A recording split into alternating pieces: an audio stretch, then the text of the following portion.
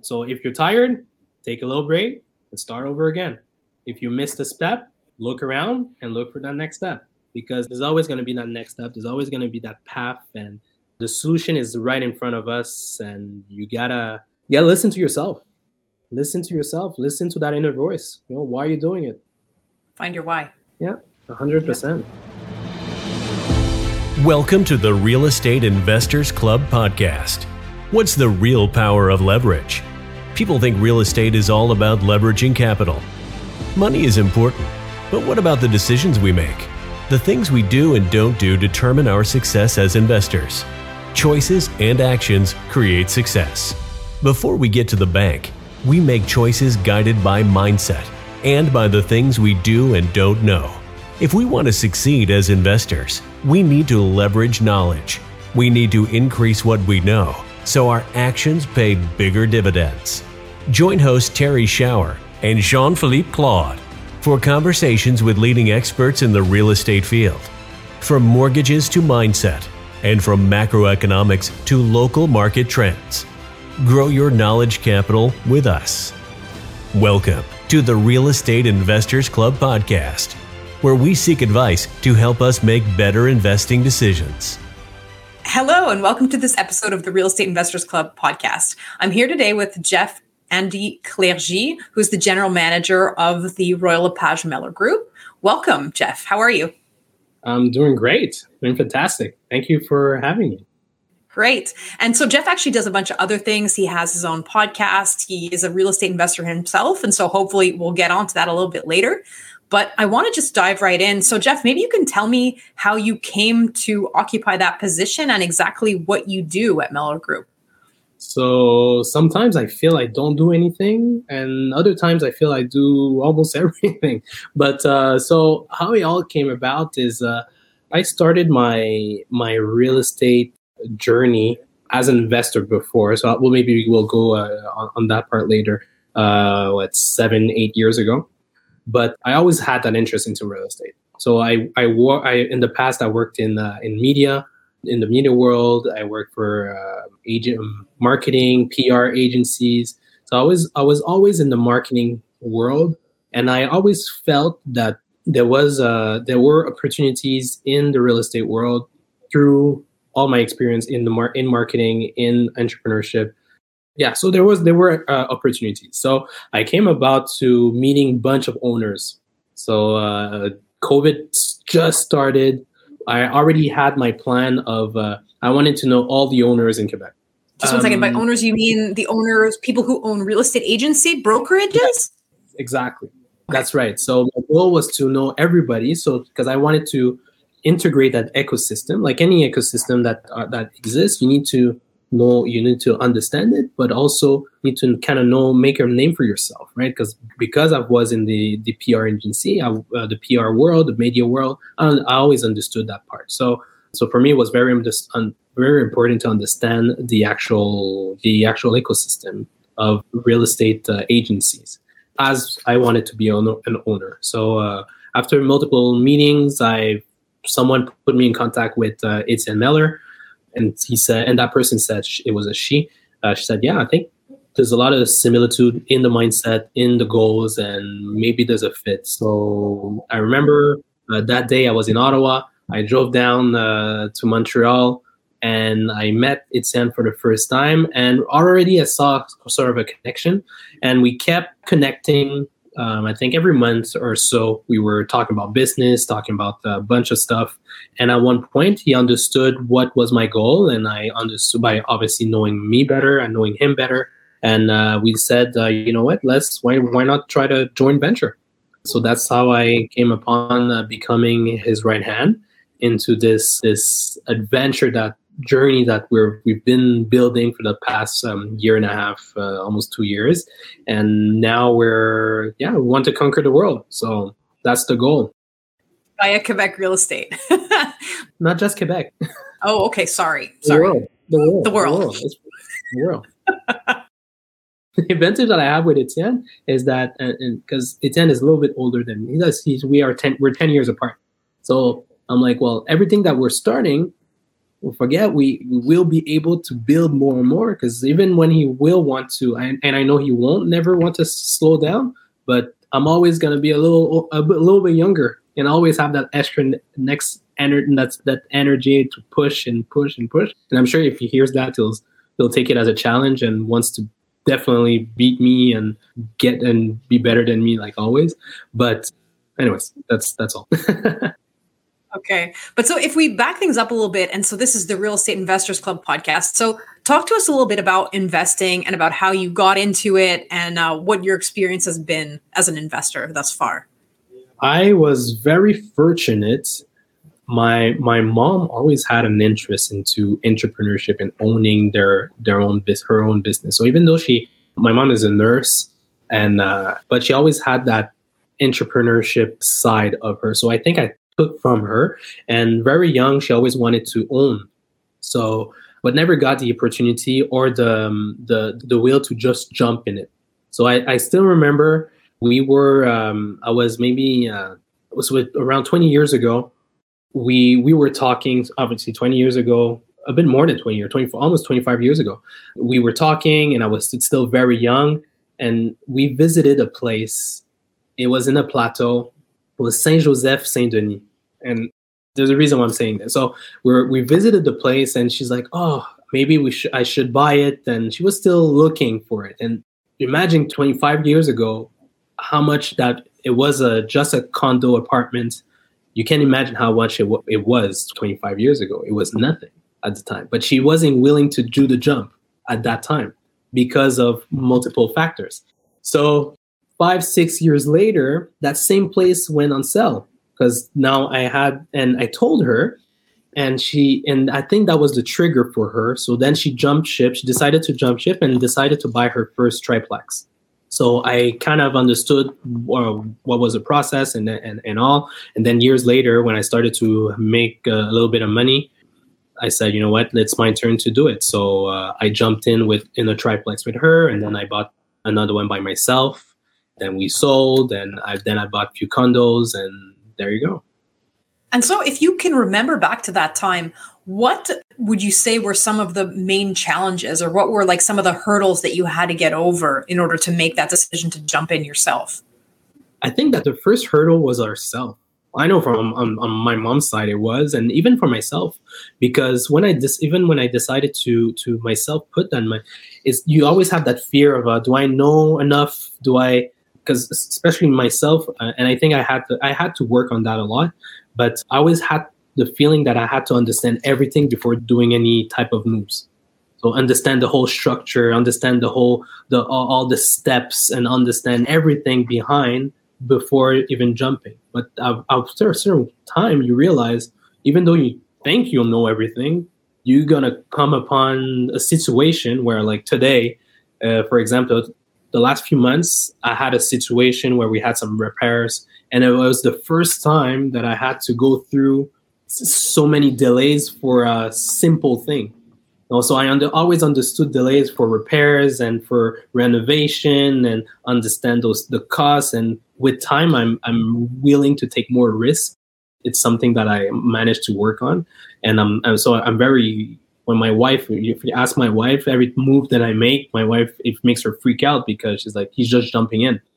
But I had a situation a few months ago. It just closed yesterday, where we had just a simple masonry repair, very simple, couple of $1,000s. It's nothing major, but it took almost 4 months to being complete.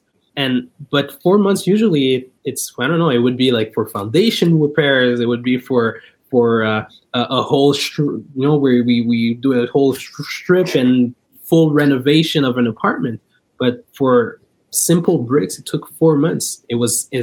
I found it was insane, because I like to be efficient, but it wasn't efficient. So that's anyway. So to come back to ourself, whereas I think this is the first, at least for me, the first hurdle was myself. Mm-hmm. And then if I ask you where you are today in terms of your ambitions in investing and what you feel like might be some of the obstacles that you're facing, I guess it's got to be like 10, 15 years down the line. How would you describe that? Are you still in your own way, or do you feel like there's different kind of obstacles that are there today? I think so. I kind of slowed down the buying the last 2 years. Actually, yeah, I'd say the last 2 years. Well, I bought a condo last November because so we wanted to buy a house, didn't pan out because of the crazy market, obviously. And when I say a house, like a house, not like not as an investment, really an emotional buy, which it's really hard for me. But I mean, you have a family, you have 2 kids, you have the wife. She and we want a nice house, so it's nothing logical. But it was way too crazy. So after being outbid like 10 times, I decided to, let's just change the game plan and buy another investment. And by buying an investment, something that would fill our needs, at least on short term. And when we finally decide to buy the actual house, then we can keep it as an investment. But I still decided 2 years ago to kind of slow down because I wanted to use my cash, my money for other type of investments, because I wanted to kind of open my spectrum of active portfolio. Exactly. So that's why I wanted to go into owning an agency, because I knew I would need a bit of capital. So I said, you know what, maybe I'm going to slow down a little bit, but I want to go back into it. I definitely want to go back into it. I think there will be opportunities out there, especially with what we see now. If things actually crash, I think I'll be ready to do some moves. Well, I think, first of all, it's got to be very reassuring to hear that people who are in the real estate space, the professionals, like we have as much trouble as everybody else bidding on houses, housing ourselves, making those decisions, right? And so it's just like a little bit funny when, like, on the one hand, we play the role of like the professional, the expert who like has all the answers. And on the other hand, you find yourself in that situation where like you're out there just bidding against everybody else. And it's like, are we going to put that extra $50K down and, jump in there at the roulette table and like put our money down with everybody else? The hard part is because obviously as an investor, you invest every dollar you want to invest and you want to optimize every dollar. So, but when you get to that range of, I want to buy a house for my family, and that emotional side, it's just been very hard for me because we talk about multiple offers. There was an offer that we lost and I put 140K over and I still lost. Like, it was ridiculous. It was ridiculous to a point where I'm like, was it really worth it? Like, even if we'd have won, I think I would have made nightmares if we would have won that bid. Yeah, definitely. And so, like, if we, let's say, try to put the two themes together a little bit. So, here you are in the seat of the entrepreneur, general manager of like one of the, I guess, premier growing real estate labels in Montreal, if we can put it that way. What do you think are some of the skills that are necessary to succeed at that and in investing in general? Because I'm assuming like you see that there's some kind of a similarity between those two endeavors. Well, you have to be able to be willing to just obviously make sacrifices. Being an entrepreneur is risk management, ultimately. Is being able to risk everything for your end mean or your end goal. So obviously it's to understand what is your goal, understand what is your vision. Why are you doing all this? Because we can succeed, we can do all the money in the world, but if there's no purpose behind it, kind of doesn't make sense at one point, because you're just going to do just to do it, right? So a skill set for sure is just to be able to handle that stress, or to that willing of put everything on the line for you to succeed. But otherwise, it's be able to accept that you don't know everything. You want to learn as much as possible. You want to surround yourself by people that have made it or are better at everything that you do. Is to be able to put a team together, or to people around you to make you succeed or make you be better at everything that you do, and accept that things won't be perfect at all. That's a big one. But you still have to be able to progress and to move forward and feel, at the beginning of the week, we had this conversation where we're like, should we track everything we do so that we can kind of do that self-reflection of that self-evaluation and to understand where you are and where you're going. And I think it's super important, because you need to feel, maybe we do it on a daily basis, but you need to feel that you're progressing. You need to feel that you're going somewhere. And even when you feel you're taking a step back, well, that step back, is it pushing you, or is it giving you the opportunity to move forward towards your goal? So you have to understand, but at first you have to understand what's your goal. Mm-hmm. But so there's two things I want to push you on here. And I guess the first, like, super easy one is, so what are your metrics? If you're tracking stuff, what kind of stuff are you tracking? Well, there's so many things that we track. Well, on our business, we're all about growth. So we have to track, the how we're growing, or are we, and what are the things that makes us grow. So is it all the meetings that we manage to do? How do we actually close those meetings? How do we get those meetings? What are the initiatives that we do, or the campaigns that we do to track to get those meetings? For every outcome, every events, if we do events, we do a lot of recording. So what do all those initiatives, what does it bring us ultimately? So these are the kind of metrics that I have to look at, that we have to look at to better understand where we're heading. And it's hard. It's hard. You realize that there's so many things, because you see that utopia business, that business model that you want and that you have, but you realize very quickly that the impact of every layer that you add, it adds another level of challenge. So even when where we look at all those metrics, we're like, these are how many calls that were made, how many emails that were sent, how many texts that were sent, and you're like, well, on paper, it should be always the same, and it should always be, but you realize that there's a human factor on the other side, because you have employees. I have over 20 employees. We have 4 departments that we run. And even though we know everything on paper seems to be super easy and the framework seems to be good, and we're still working on the framework every day. We want to optimize your process, optimize your optimization, optimize everything that you do. But you realize that, wow, it can be challenging. More and more you grow, more challenges. I do believe at one point it will be easier, but even though you have the perfect metrics, and even though you do look at them, you still realize that it's always going to be a challenge. So I want to press you on something else that you said before. So you said that entrepreneurship is about risk management. And I think on a gut level, I agree with you. Where I want to push you a little bit is you say it's about risking everything. And I think that, to me, that sounds like a little bit too extreme, in a sense that I'm sure when you're making business decisions, no, you'll see where I'm going, right? Like, let's say I put this into the investing space because that's where I am, right? And like, yes, every acquisition, if the deal is bigger, if it's in a space that I'm not used to, for sure, there's a certain amount of risk. But part of what I'm trying to do as the captain of that ship is to mitigate the risk, right? Like, I want to know that I have maybe 70% of the data, the last 30% I don't know. And so if I'm taking risks, I'm taking calculated risks. My experience of doing business is I don't play all in poker. So I wanted to just throw that back at you and be like, can you unpack what you mean a little bit when you say risk? Because I don't think you mean that every time you make a business decision, you're like risking the farm, right? You're right. And the reason why I talked about the risking everything is there's a whole spectrum, right? When I talk about risking everything, the everything is more in the sense of, if to a certain extent you have to know, and it all comes back to your why. You have to understand what is your why, and based on that why, what you need to do to make it happen. So if my goal is to own an NBA team, well, no matter what I say, I will have to do a lot of sacrifices and to risk a lot to make that goal happen. But if my ultimate goal is just to grow my portfolio into my business, well, yes, the risk is going to be more of on a financial risk, on financials. And if I want to go into bigger deals, well, you have to get more capital to go into bigger deals. And that capital most likely is going to be either everything you have, or most likely everything you have, at least on my part, if I want to go into that bigger stream.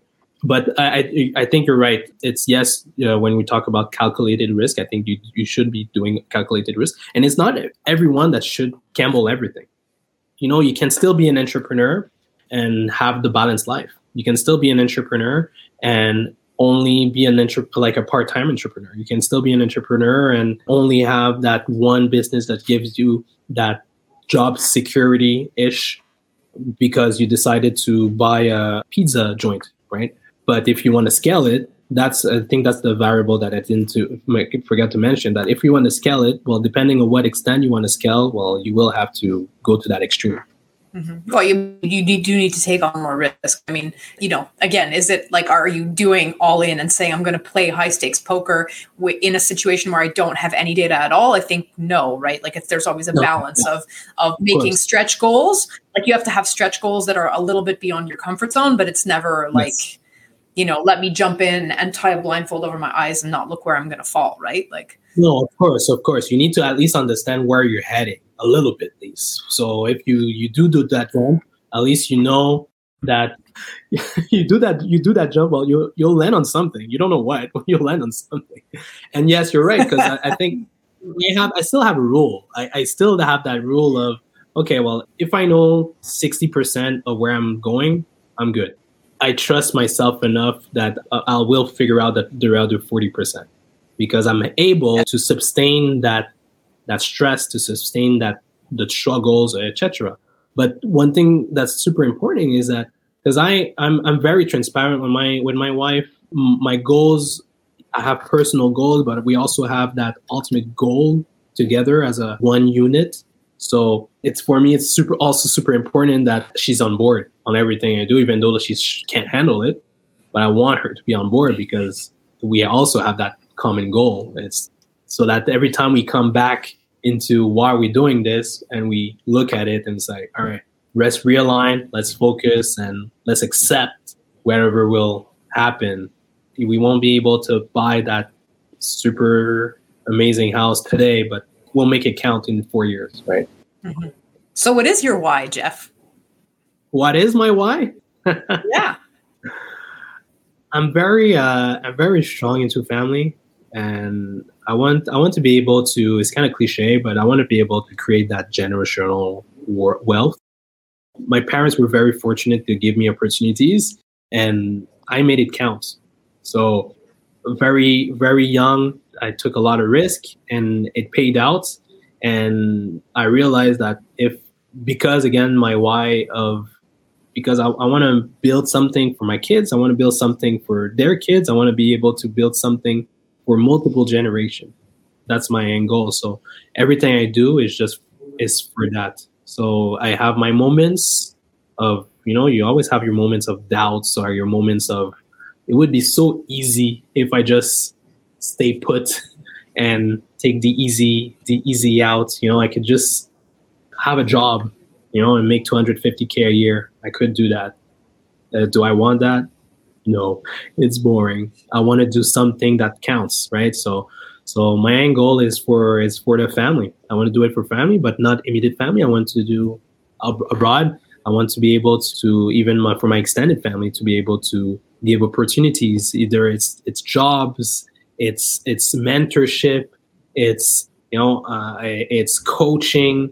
Yeah, it's very ambitious what I want to do. I want to be able to create that ecosystem, but that starts with giving, but not just money wise. It's giving knowledge, it's giving opportunities, it's empowering my family, community. But it all starts with, you got to have something very strong. So that's where I am. That's your why. All right. So look, we're coming kind of to the end of the time that we have together. I wanted, just by way of conclusion, to ask you if you had one piece of advice to give people who are kind of starting out, be it as entrepreneurs or as investors, and, looking up at the mountain and being like, how am I ever going to climb that? What would be your one piece of advice to people who are standing at that point in their journey? It's funny because you talk about that mountain, and I tell my son, who's 5 years old, almost 5 years old, that one phrase that I tell him, but I'm talking to myself every time that I tell him that. And it's super simple. But you realize that things are not as complicated, and there's always a solution, no matter what. There's always going to be that solution. You just have to be creative and figure it out, and taking that step back. So I would say there's always a solution. So that mountain how big is that mountain? You realize at one point that there was only one way to climb that mountain, and you have to climb it, because, unless you want to stay where you are and you're happy with where you are, fair enough. But if you're not happy with what you're doing and your current position, there's a way out. And the way out is climbing, and you have to climb. And you have to, and so if you're tired, take a little break and start over again. If you missed a step, look around and look for that next step, because there's always going to be that next step. There's always going to be that path, and the solution is right in front of us. And you gotta listen to yourself. Listen to yourself. Listen to that inner voice. Why are you doing it? Find your why. Yeah, 100%. All right. Well, Jeff, thank you for spending this half hour with me. If people want to reach out to you, want to learn more about what you do, what's the best way for them to do that? They can reach out all social media, Jeff and Clergy, Facebook, Instagram, LinkedIn. I'm all platforms. They can reach out anytime. It'll be my pleasure to discuss. I love to converse. I love to talk. I love to build relationship. I'm very young in my journey, but I made it count, and I want to keep making it count. So super open to talk to anyone who's willing to grow and wants to grow. And there you go. All right. Thank you very much. Thank you, Terry. Thanks for listening to the Real Estate Investors Club podcast. We hope you enjoyed this episode. If you did, remember to give us a rating, leave a comment, subscribe, and share. You can find Terry at terryshower.com. Her book, Mindful Landlord, is available on Amazon. You can also follow her on Facebook, LinkedIn, and Instagram. JP is the president of the Real Estate Investors Club. You can learn more about the club's networking and educational activities on Facebook by searching for Real Estate Investors Club. Look to the show notes to find information on our guests and links to material mentioned in the episode.